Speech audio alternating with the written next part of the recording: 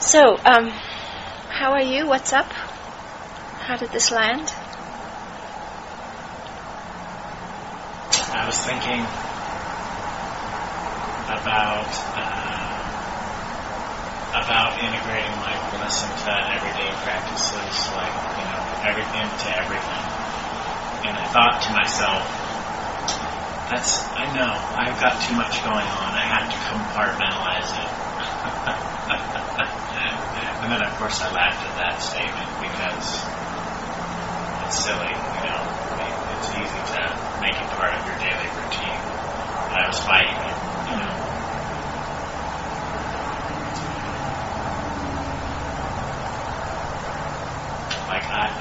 I've got to make time for it. I could do it in the morning. I could do it, gosh, you got to get up so early to drive to class. Maybe you could do it in the, I was just running through all these places in the day where I could fit it in. Instead of just,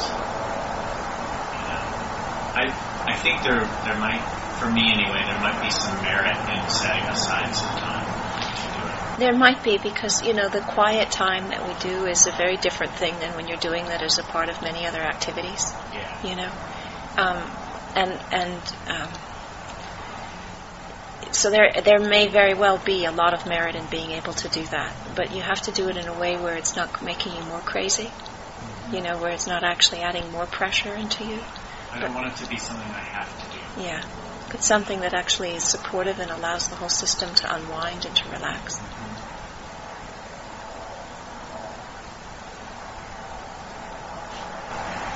So was the drive?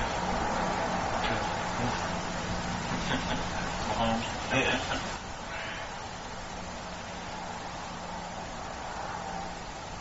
You were saying that you've made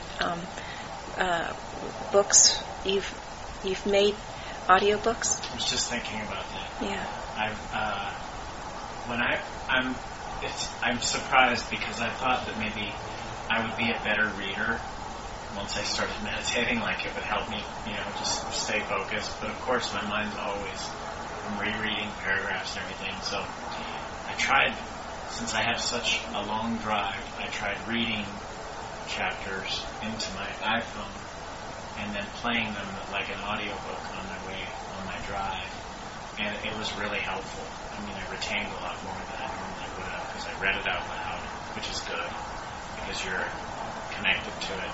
But then I also listened to it passively while I was driving. So I think it's a good idea. It might work out. And people in my class are like, we could sell audiobooks to the next class. I'm like, that's illegal. Anyway. It's not weird that it's you reading it though? It is kind of weird, yeah. But I think I don't know if you saw my post on Facebook, I said, it gives new meaning to, he just likes the sound of his own voice. 4 hours straight. We'll create this new black market of Scott Key Vault right by.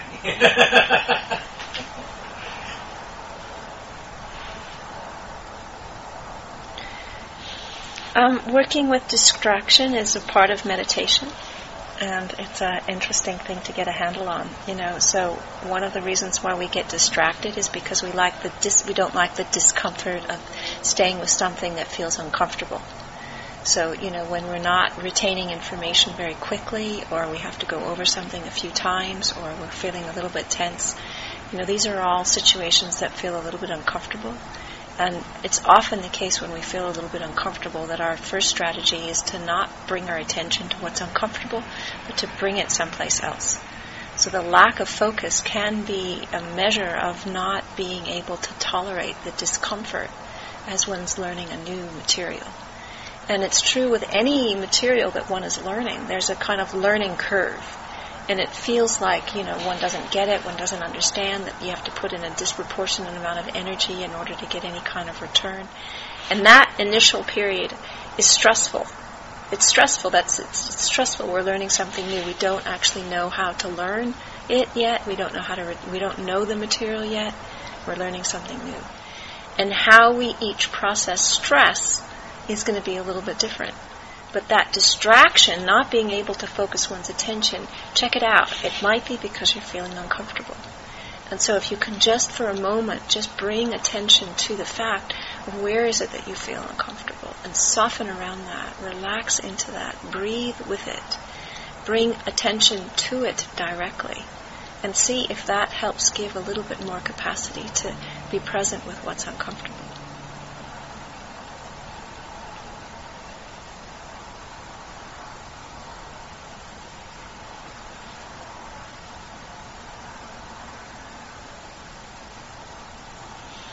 I mean, there's ways of learning how to learn, and there's systems and there's ways of supporting that. And one of them is to actually increase the stress. So, I know there's a whole thing about learning new subjects while you're on a rebounder. Because a rebounder, going through acceleration and deceleration of going up and down, is stressful. And when your system is under stress, it actually retains information faster than when it's not under stress. So if you increase the stress of your system in that kind of a way, it increases your capacity to remember. So they have done studies of teachers who've had these little small rebounders in the class, and the kids have scored significantly better on any kind of test that they were learning while they were learning it on the rebounder. So you say rebounder. Those are those like 3-foot wide trampolines. Oh, okay. You can get them at Walmart for like $30. Oh, okay. Yeah.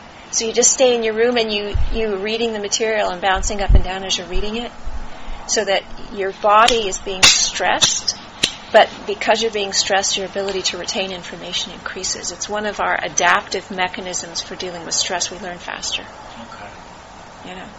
Or, when I'm learning long stretches of chanting, I'm often doing walking meditation. It's the same version of this. It's a different version of the same thing.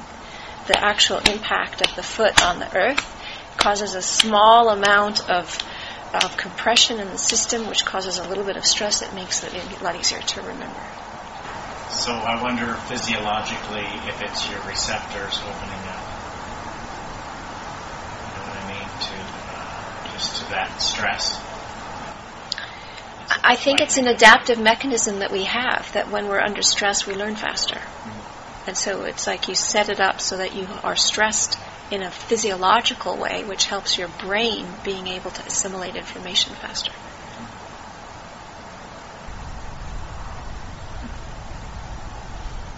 So Dr. Cooper was running a naturopathic medical school, and he required all of the students to learn juggling for exactly the same reason. When they learned juggling, they did much better both in retaining information and on their scores. And so it's like, you've got different mechanisms that are happening in your brain, and some of these things that normally kind of get in the way they're not operating. So you're short-circuiting the kind of bad habit mechanisms by picking up a good habit. It's very skillful. Very, very skillful.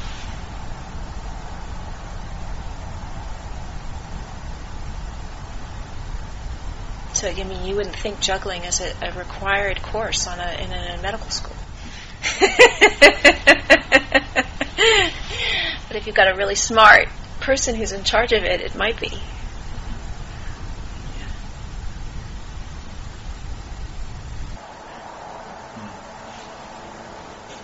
So what's weird about our society is that, for us, a sign of success is that we have removed ourselves from danger. And yet there's something about a danger which keeps people in a adaptive learning capacity that keeps them on a razor edge. Whereas when they're not in danger, they don't have it. And when I look around to the people that I see, when I come in contact with people in the city, it's like people don't know how to work with their minds. They don't know how to deal with stress. They don't know how to deal with danger. There's just this sense of, and that is considered successful, that we've done something that's really great. And it's not as if I think that we should be in danger all the time, but there's something about the way that we learn where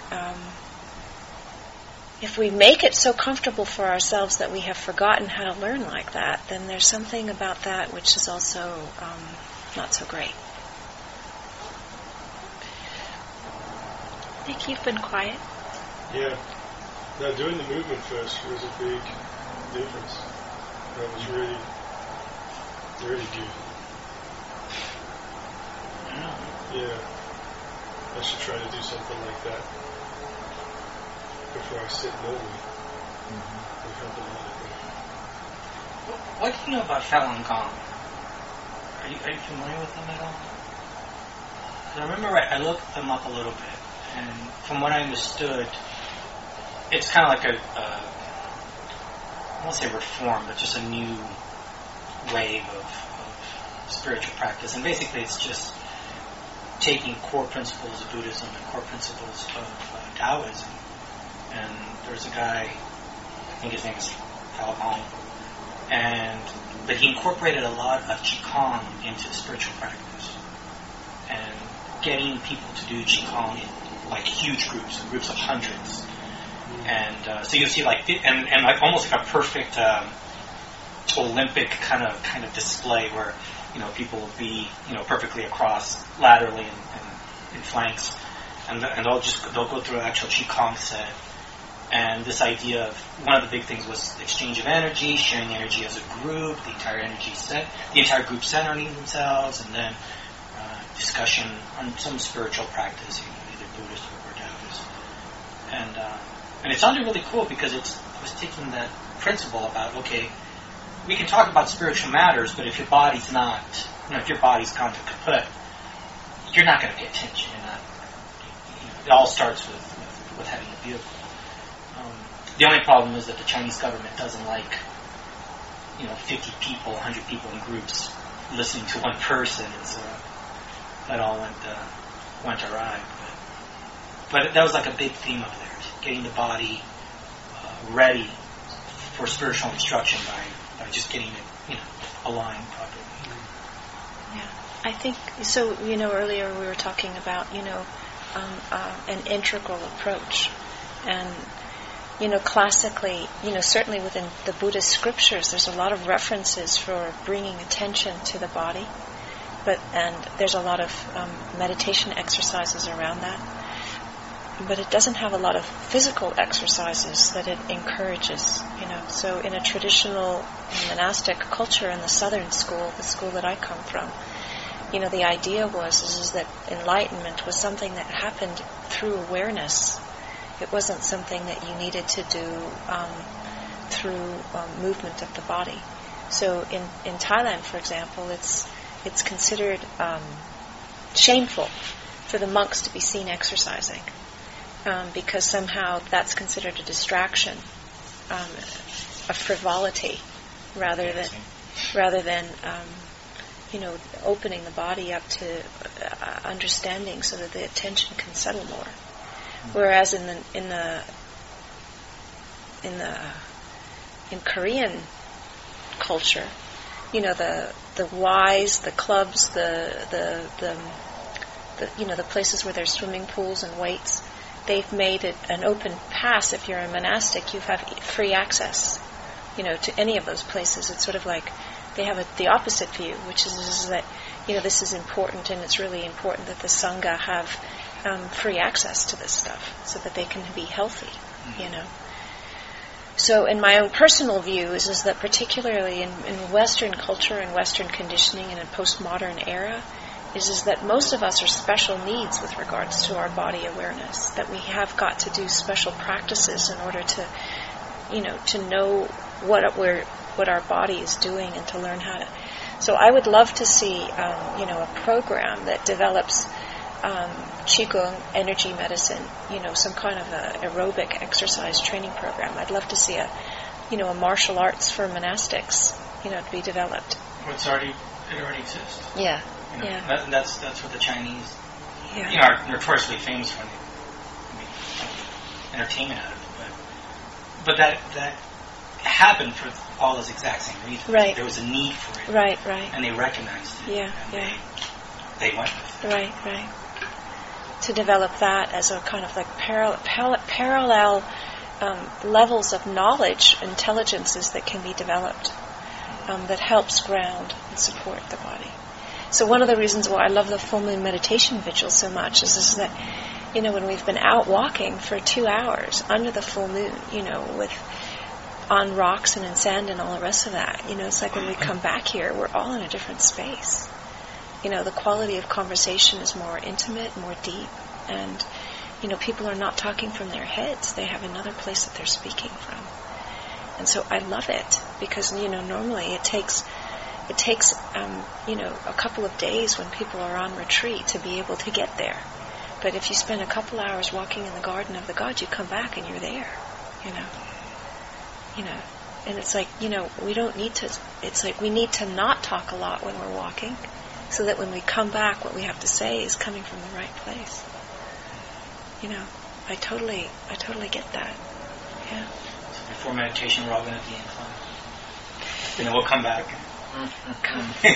Collapse.